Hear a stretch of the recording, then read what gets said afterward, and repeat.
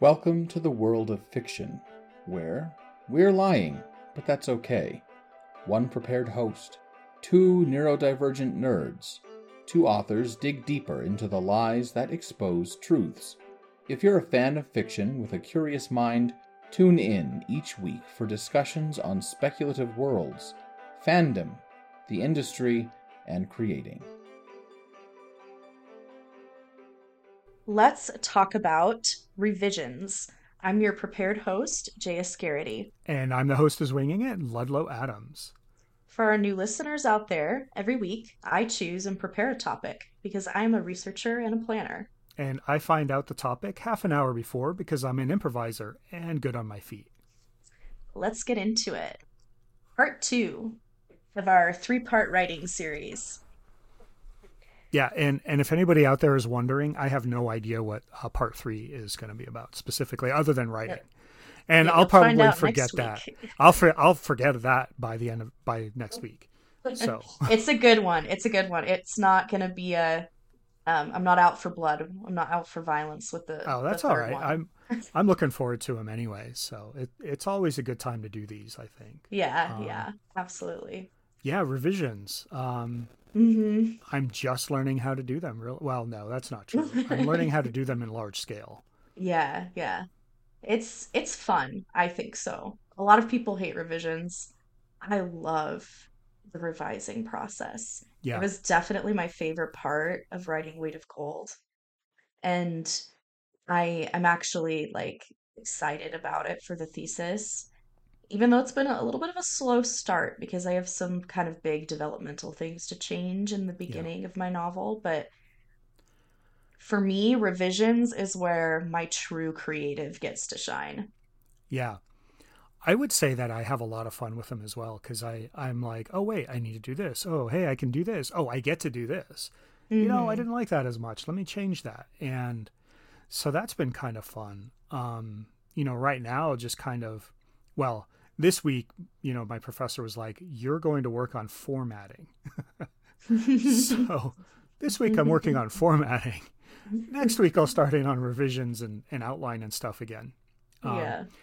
but I have to completely redo my outline because I'm stripping out a character Hmm. perspective. And so that actually changes how much word count I can give to the primary character that I've already been Hmm. dealing with. So Yeah. Yeah. Yeah, I mine is gonna end up being more than 80K. 80K is the most that they guarantee our professors will be able to read and mm-hmm, provide feedback on. mm-hmm.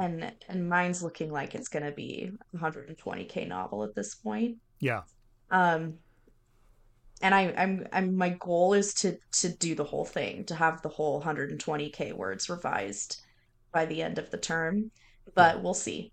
yeah. No, I will probably have about 55 to 60, I think. Hmm. Um, and that's going to be about a quarter of the novel, to be honest. So Hmm.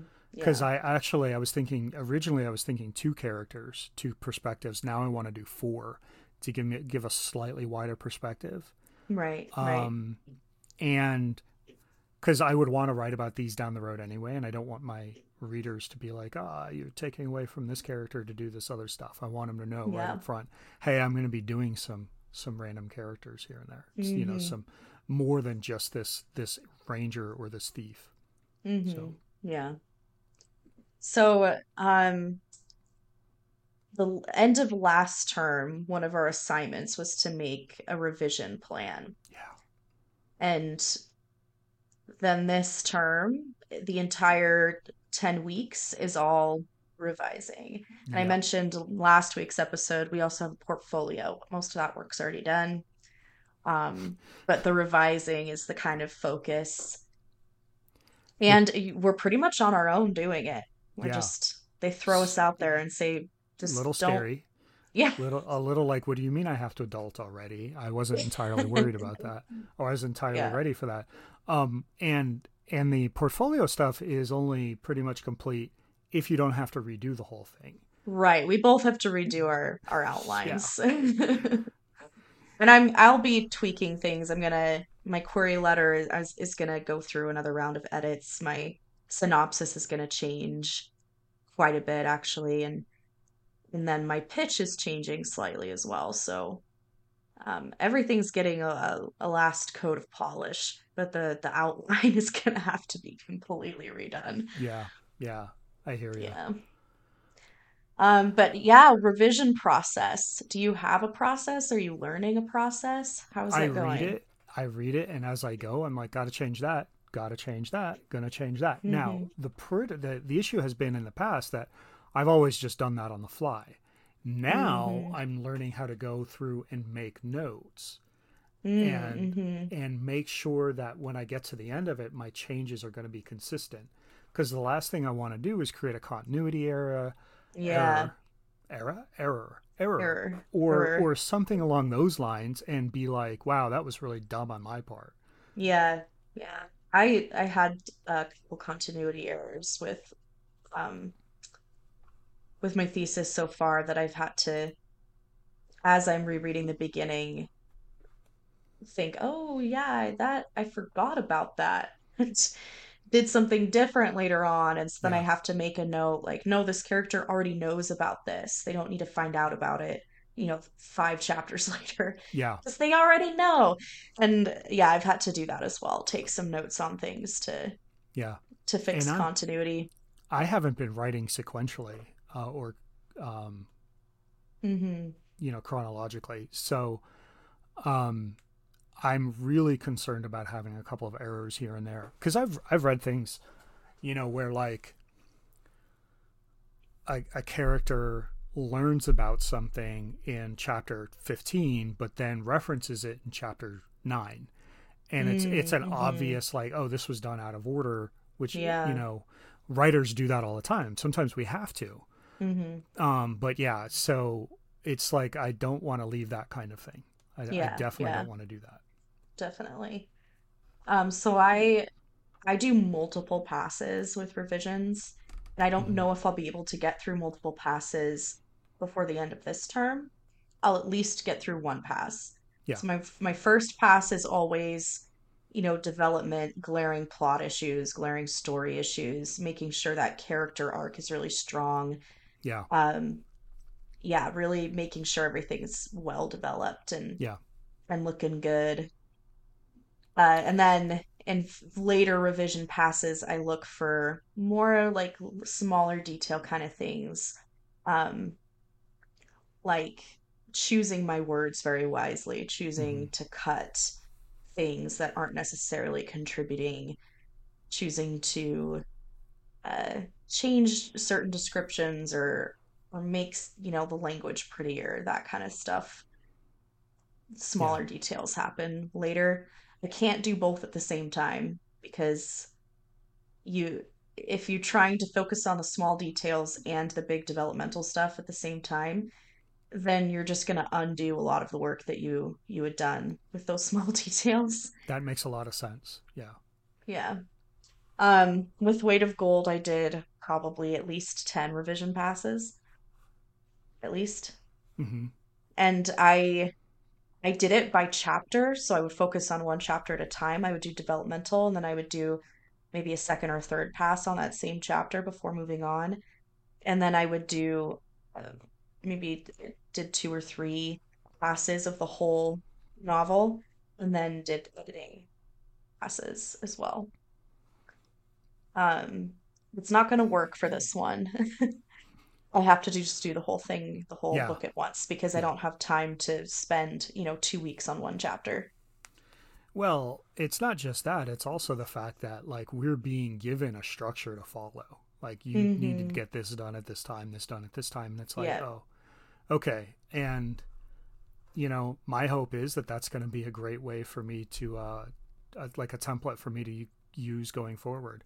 And I was thinking the Hmm. exact same thing. I'm going to do multiple passes, but I think I Yeah. may actually break mine down even more. Like first do some big plot stuff, and then go through Hmm. and do make sure that the dialogue is punched up to where I want it to be, and then Hmm. maybe go through and do some final tweaks and edits uh, Yeah. for language and for smaller details and the like. But Mm-hmm. that's one of my issues right now is, the premise is this ranger patrol has gone out and most of them end up dead by the time the rest of the patrol makes it back. And Mm. right now, I'm basically like fridging characters. Like there's nothing else to them, and it's like that needs to be fixed. That really needs to be fixed. Mostly because it's just not really going to work. Yeah, it's a war story, but then one of the things to keep in mind about war stories is everybody has their own story. Mm-hmm. Yep. Yeah, I had a revision checklist that I created for Weight of Gold. I can't find it. I don't even know where to Mm, begin to find it.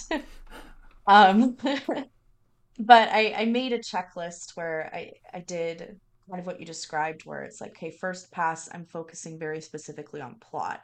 Second pass, character. Second pass or third pass, dialogue. And I really focused on only one or two things with each one, which is why it worked so well to do one chapter at a time and do a few passes with one chapter before moving on to the next. Because I would do a plot pass and then a character pass, a dialogue pass, whatever, all on the same chapter, and I could do multiple passes in a day, and then move on to the next chapter and so on. But for this one, I am gonna have to think of more than one thing at the same time because like you said we're following kind of a format. There's yeah, not a lot of structure, but there is some, yeah, and it needs to be a decent draft by the end of the term. yeah. So I could do a version of what I've done in the past and maybe do a couple passes on each chapter, but we'll have to keep plugging along and move a little quicker, which I think, is not a bad thing. I don't think you necessarily have to separate it out a lot every time.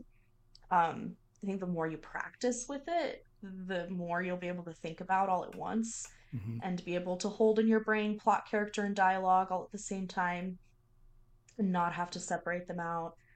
I know with like my academic writing, I can focus on a lot more elements at once because I've have a lot more years under my belt of academic and essay Hmm. writing.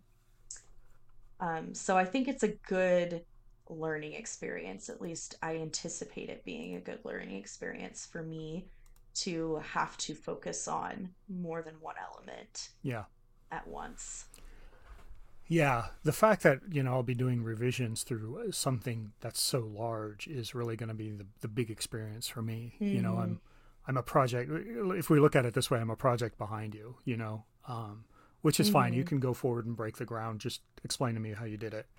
Um, but yeah, so it's a lot of it's going to be like, okay, oh, I see what they're talking about Hmm. now. Okay, wait a minute, Yep. let me figure this out. Oh, okay, now I get this. So Hmm. yeah, that's going to be an interesting couple of months for me. Yep. I think, at least based on what I've seen from other students, a lot of them anticipate having a finished novel by the end of the term. Hmm. And some of them may be able to do that. A lot of our cohorts have like several published novels already, so they may be able to achieve that. But I Yeah, do not anticipate having a finished novel at the end of the term. I anticipate having a solid draft of a novel, yeah, and I will be doing multiple more revision passes yeah, before I'm ready to start querying yeah, any agents. yeah. I'll be doing that and then replicating this three more times for three, each for Mm-hmm. one of the other characters. So yeah, that's going to be kind of interesting. Mm-hmm. Yeah, so I'm right there with you. It's like, not on top of editing, I'm going to be doing a lot more writing as well. Mm-hmm. And our program has this cool thing where they invite agents to come listen to pitches, and they do it twice a year. It's called a pitch weekend. So twice a year, anyone who's finished their thesis, or at the end of thesis three or finished thesis three, has the opportunity to attend this pitch weekend and pitch their thesis novels. And I am just like counting my lucky stars because our pitch weekend isn't going to be till the fall. Mm. So we'll have a few months between the end of thesis three and the opportunity to pitch to polish up our novels more. And I'm just like, I feel like I dodged a bullet, honestly, with that, Yeah. not having to pitch right at the end, because lots of other students, that's what happens is right at the end of thesis three is pitch weekend, and you don't want to miss that opportunity. But it's also like if they ask for pages or a full manuscript, you're sending them something that's not quite finished. Yeah. And that's a terrifying thought. Yeah. Yeah. So I'm really grateful that we have a few months before pitch weekend. Yeah, a lot more time to, fine tune that pitch as well as get the Hmm. finished project done. Yeah, yeah. And that's nice because it gives me, I work really well with deadlines. Hmm. I don't work well with word count goals that give me like a project deadline, and Hmm. I that's where I can excel. And so having a deadline for this pitch weekend that I want my novel to be finished and ready to be seen by agents, that's going to work well for me. I think that I won't just kind of slough off after the program's over and take a year-long break or something, that I still have to Yeah. keep going and really finish this novel. Yeah. Yeah. Editing and revising. Yeah, and I agree with you. It's actually one of my favorite parts. It's just, Hmm. it's also tough. Like, Yeah. that's why whenever I get feedback, I'm like, let me know so I can tear it apart and put it back together. So, Yeah. and Yeah. I think I've always kind of gone into our feedback sessions like that. So, at least I hope. Yeah. Yeah. I like to tell any students I've worked with, I've TA'd in the past, and I tutor now, and I really like to tell students a lot of feedback does not mean that you did a bad job. A lot of feedback means that you gave that person a lot to work with. Yeah. And so when you see a bunch of red marks or when you see a bunch of comments, instead of panicking and feeling overwhelmed, like, oh my gosh, this was a piece of crap and now I have to redo the whole thing, just, take it one thing at a time, but remember a lot of feedback is a good thing. Yeah. It's a good Yeah. point. It's a very good point. Mhm. And the difference between the feedback you get in undergrad versus graduate school is pretty significant. In undergrad, I would get a lot of feedback that was just like a few um like inline edits, like this is the wrong verb tense, Yeah. or this is passive voice, and while those things are helpful, it's not really helpful when you're in the revision stage because everything's going to be rewritten anyway. Yeah. But in graduate school, you do still get some of that for sure, but um, you also get some really good quality, like, hey, this isn't working, or I there's a continuity issue here. yeah. Yeah. I do have to admit, there's been a couple of times when I've been reading people's commentary or feedback or something, and I'm like, are you actually in this MFA program? Like, Oh seriously? no. Oh Like, you no. literally just gave me line edits. You should know better by now, especially since I Yeah, specifically yeah, said I'm looking for this and this. yeah. No, It does nothing. still happen. Yeah. It really does. Um, and I just attribute that to someone who's just trying to get the assignment checked off and not Yeah. really, yeah. Because that's And definitely the easiest thing to, yeah, yeah. Which yeah. is why I try never to do it. Even if I'm running short on I time, know. it's like, I really like this. Hey, where are you going with this? This is really cool. Have you considered Hmm. this? Yeah. Yeah. If I'm Um, in that place where I'm feeling rushed and I just need to get the assignment done, I I would rather give less really quality feedback than give more crap feedback. more crap feedback. Yeah. Yeah. Yeah. Yeah. Yeah. So, Yeah. listener, if you haven't figured it out, neither one of us are fans of getting inline or editorial, you know, Hmm. specific editorial feedback. Yeah, it can be pretty frustrating, even in a writing Hmm. group or something. You can't really get Yeah. away from it. I've heard horror stories about all kinds of Hmm. weird stuff like that. And You know, Yeah. people working with somebody for years and still not getting good feedback from them. Like, Mm-hmm. you know, It's we've been working on frustrating. this for 3, 4, 5, 6 years. How can you not understand this by now? Yeah. Yeah. Um, then again, I also come from a position that I think that learning how to give good feedback is one of the best ways to learn how to become a better writer. Yes, Um, absolutely. so yeah, and Yeah. I think when it comes to like being in the authorial community or whatever we want to call it, I think it's incredibly important there too. So Yeah, yeah, absolutely. Practicing with someone else's work to identify, development, continuity issues, dialogue things, character development. When you practice all of that with a work that's not your own, yeah, it's a lot easier because you're not too close to the work and you're yeah, seeing it with fresh eyes for the first time. But then you get really good at identifying it and finding it, and yeah, it'll be easier for you to identify it and find it in yeah. your own work. And of course, the other way to make sure you've got some more perspective on it is by putting it away for a few months. But Mm-hmm. not everybody has that as a luxury, has that Right. time. It has So, that time. and we Yeah. definitely don't when it comes to No. specifically these set of assignments. I got to set it aside for 1 week because we had a 1 week break between terms, and that I did not touch my thesis for that week because I knew this was my only chance to get some distance from it. And Hmm. that distance is so important. Yeah. Yeah. I think, is it Pat Rothus who like sets it aside for like a year or something I and wouldn't just doesn't touch necessarily be it for. surprised. Um, it's one of the reasons Pat is such a beautiful writer, I think, Mm-hmm. but it also obviously it slows him down quite a bit. Yeah, 10 years between books, Yeah. talking like that long. Yeah. But he's very passionate and he's also very concerned about not letting people down. Yeah. And he really wants to give them something Yeah. perfect. I think some feedback for book 2 is one of the reasons that we're taking. It's been so long since we've gotten it Mm-hmm. before we get book 3, whenever that's going to be. Mm-hmm. Because I think he was really kind of shocked at some of the feedback that he got and wanted to, and just wants to make sure he does a quote unquote better job. I Mm-hmm. have not read the second book.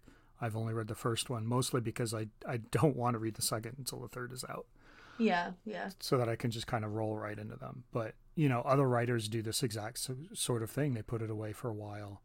Mm-hmm. Some say, you know, put it away for a month or, you know, 3 weeks, a month, 3 months, 4 months, 6 months, or whatever. And Mm-hmm. then others are like, nope, just work on it right through. So, Yeah. and again, it's Just going to be churn them one of out. those what works for you kind of What works things. for you? Yeah. And you don't necessarily have to um, you know, be completely unproductive during that time. A lot of authors who are full-time and this is their day job, they have multiple projects going at the same time in Yeah. various stages. Yeah. So they'll have one in revisions where they might, take a break from it for a few months while it's in revisions. And they have another one that they're drafting and another one in development and then another one that's like off to editors, Yeah. ready to go, just getting those final touches put on it. So you could have, 3 or 4 projects all going at the same time. So you're Yeah. not wasting time by setting it aside for a couple months. It's just part of the process. It just Yeah. extends the length of time that an individual book takes to get to that final product. Yeah. But it doesn't necessarily have to be like, I have to take a break from writing every And year for 3 months. there have been examples of that, you know, when it comes to the Wheel of Time stuff.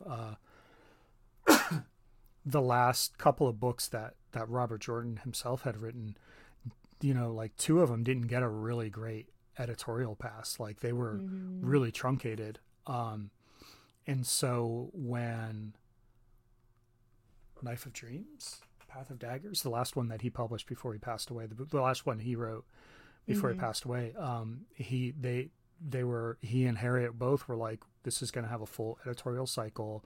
We're going to take our time Hmm. with it. It's going to be good. It's going to be right. And I think in many ways it's the best book of the series. Then Hmm. again, Hmm. he was, you know, what, 12 books into it, and so they were still still trying to figure out an editorial cycle that works for both the fans, the business, and the writer. Yeah. It's So, tough when the fan base is um putting pressure on yeah, to get things fast. yeah, That's a really frustrating thing for an author when a fan base yeah, you've just put out the next book and they're like, "Where's the next one? yeah. Like, tell us when it's coming out." Yeah. So, obviously we both have some issues with her, but that's one of the things J.K. Rowling had talked about. For a Hmm. while there's this big rumor that, oh, she's going to publish one book a year, just like they're going through Hogwarts. And she's like, Hmm. no, wait, where did you get this? That's a No, I really never said that. unrealistic expectation, by Right? the way. For Right? traditionally published authors to be able to put out a book a year, that is really unrealistic. Yeah. And self-publishing is a little different, but even self-published authors will often write an entire series before releasing Yeah.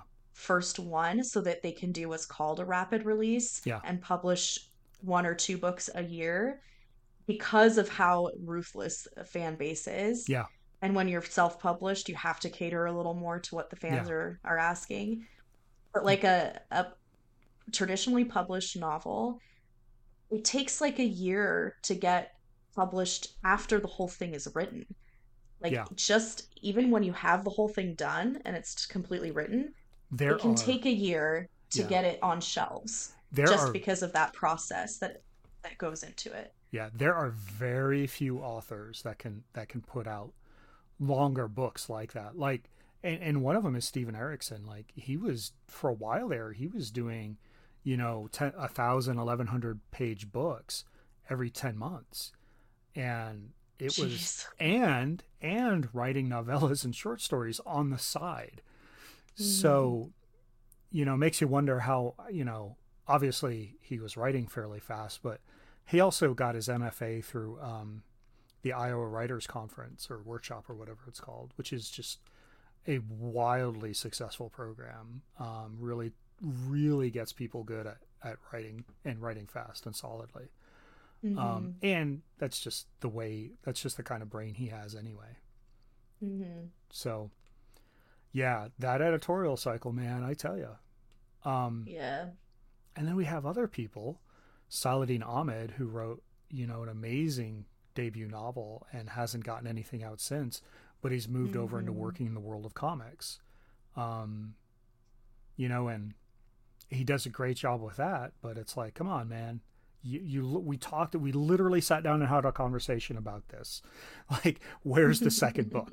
Like, I want it, but I'm Yeah. not going to, I'm not going to be rude and nasty about Yeah, it. there's a difference between like for example, the Pat Rothfuss fans who've been waiting 10 years and are asking when's the book coming out. Yeah.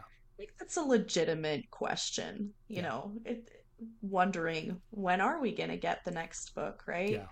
Because it's been 10 years. Um, but that's very different from a fan base that's saying like we demand a book a year Yeah. and give it to us or we're going to send you hate mail. Well, and that's where people People are. get intense. Yeah. Well, and that's where people are with George, George R. R. Martin. George is Hmm. like literally eating crap from people. And, Yeah. Neil Gaiman stepped in and was like, he's not your bitch. Sorry, guys. Yeah. Keep Hmm. it, just keep this in mind. He's not. He's not. Yeah.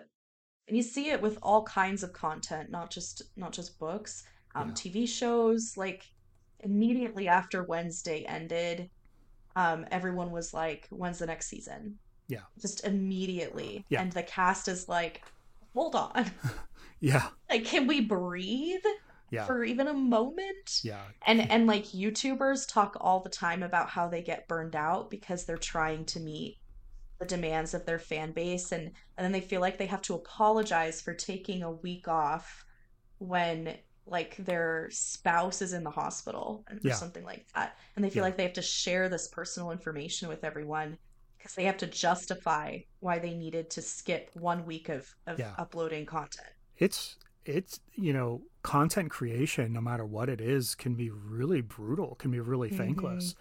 I mean, Yeah. I don't know what the hell we were thinking of saying I want to be a writer.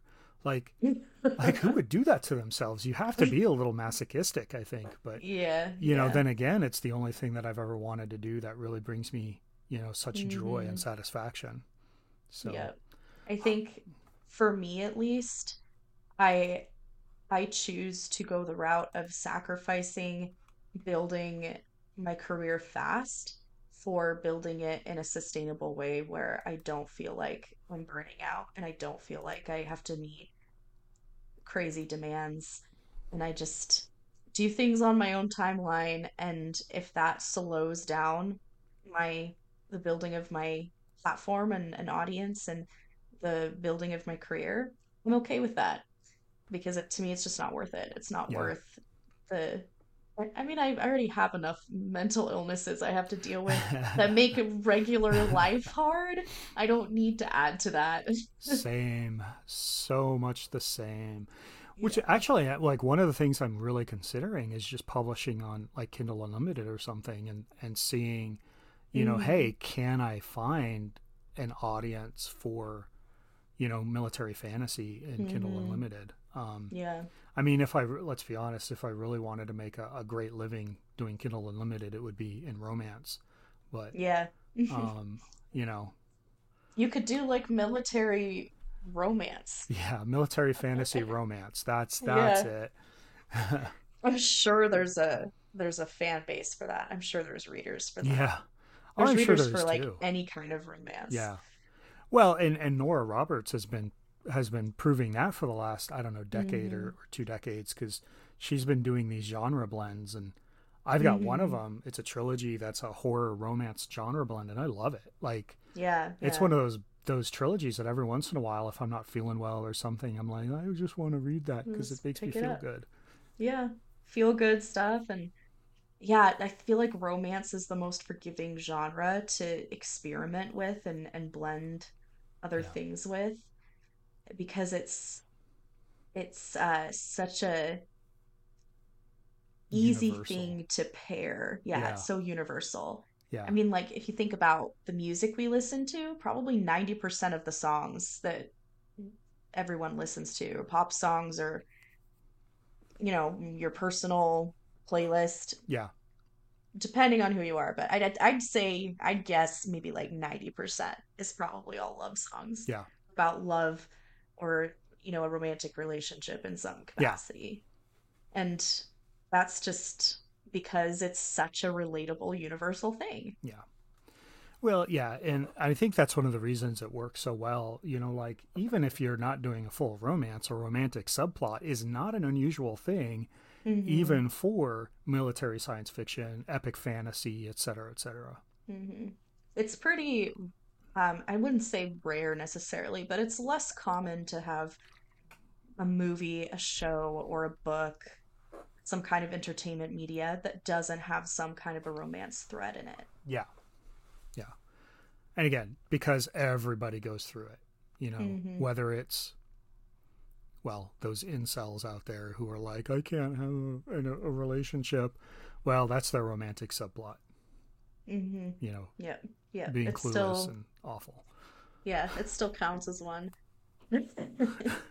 Yeah, I've definitely considered the idea of romance. And I think that, when we're talking about like this long revision process, depending on what genre you're writing in and the kind of book you're writing, may need less or more revision. And for something like The Weight of Gold, which is more upmarket, character driven, a lot of revision passes was really necessary because I had so much focus on the language and that internal movement.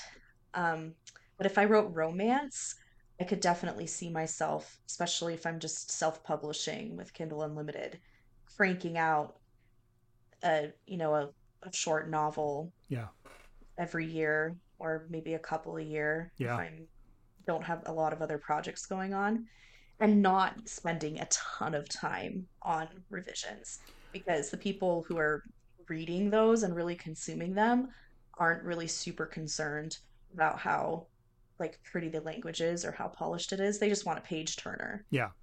And it's amazing, like that audience. Once again, you know, I mean, I don't think this is the first time we've kind of talked about this on the podcast, but that audience is so loyal, and they'll read 2 or 3 books a week, no problem. Yep. And it's amazing. And, you know, like I think we've both pointed out, but you definitely have talked about here, as long as they end up together at the end of the book, you can do pretty much whatever you want.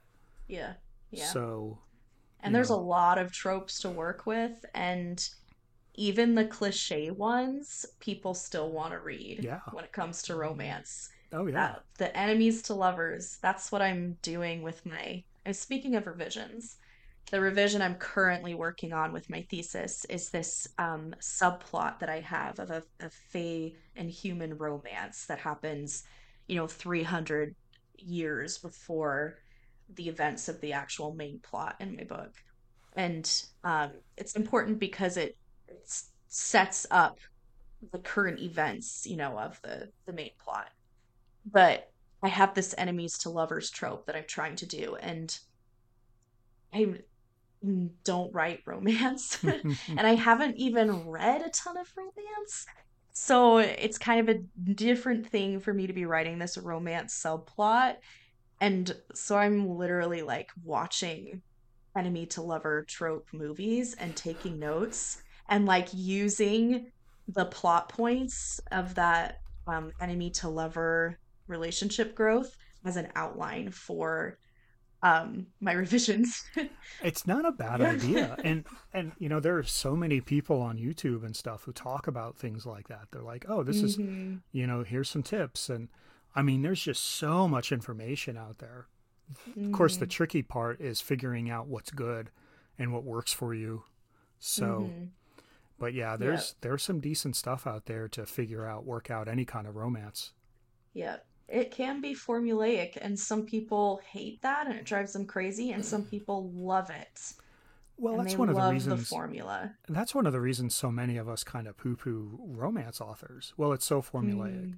Every book is the same. Well, no, you know, the ending is supposed to be the same. It's supposed to be the happy ending, but you know, that's not necessarily a terrible thing either, because there's a huge amount of creativity that you can have up until that point. Whereas in some ways, I think epic fantasy doesn't even have as much freedom, because there's just certain expectations that people are going to have along the way. You know, everybody's a badass or whatever. You know, you've got to do this, this, and this, and then, but yeah, romance is kind of a blank slate. You just have to cross the finish line in a specific way.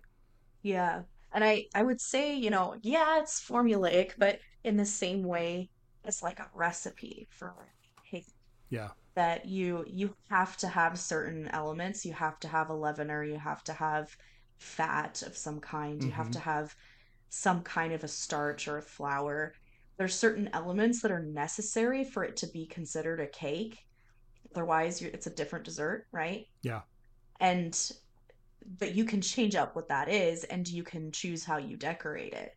And that's, to me, what romance is like. You have to have these certain elements. Yeah. But you can choose to flavor it in whatever way you want. You can choose to use egg, or just egg with yolks, or just egg whites. You could choose to use baking soda, or you could choose some cake recipes don't use a leavener. You have to incorporate air into it and let the air do the rising. Anyway, there's so many different ways to make a cake. Yeah. And everyone, you know, there's no shortage of different types of cakes in the world, and not everyone enjoys cake, obviously, but people who enjoy cake, they don't necessarily think, oh, this is just the same food over and over again. There's different flavors, there's different kinds of cake, there's different methods of doing it, there's different decoration. And so it's not something that gets old necessarily. Yeah. This is a very big generalization, by the way. But that's actually a really good working way to look at it, because like a high fantasy is supposed to look like this. What goes into it could be entirely different, but it's supposed to look like this.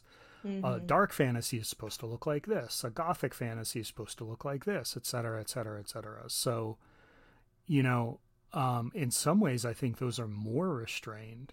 Yeah. So, yeah. Yeah. And romance can be um, the same cake over and over again with maybe just a different color icing, but it doesn't have to be. And at the same time, if you're someone and you like a very specific kind of cake and that's the kind of cake you want to eat all the time, what is wrong with somebody making that cake for you Right. Right. and making it over and over again with Well, and slightly different decoration? yeah, you have a writer who keeps churning out something, resembling kind of the same thing. Well, obviously, like you said, those specific, fans are going to eat it up, but then you've got other Hmm. fans who are going to be like, oh, I've been looking for exactly that kind of thing. Let me pick that up. Yeah, yeah. Like, I don't know that I'm going to get any of Nora Roberts' other books, but I damn sure love this Mm-hmm. series. Yeah. And it's not just romance that does this either. Like you said, a lot Yeah. of other genres, there is a structure, there is a certain list of ingredients that you need, Yeah. and those are called conventions. Hmm. Um, but I would say things like mysteries, like cozy mysteries, Hmm. those can be very formulaic. A lot of Agatha Christie's novels are like the same story over and over again, recycled with new characters and new situations. Yeah.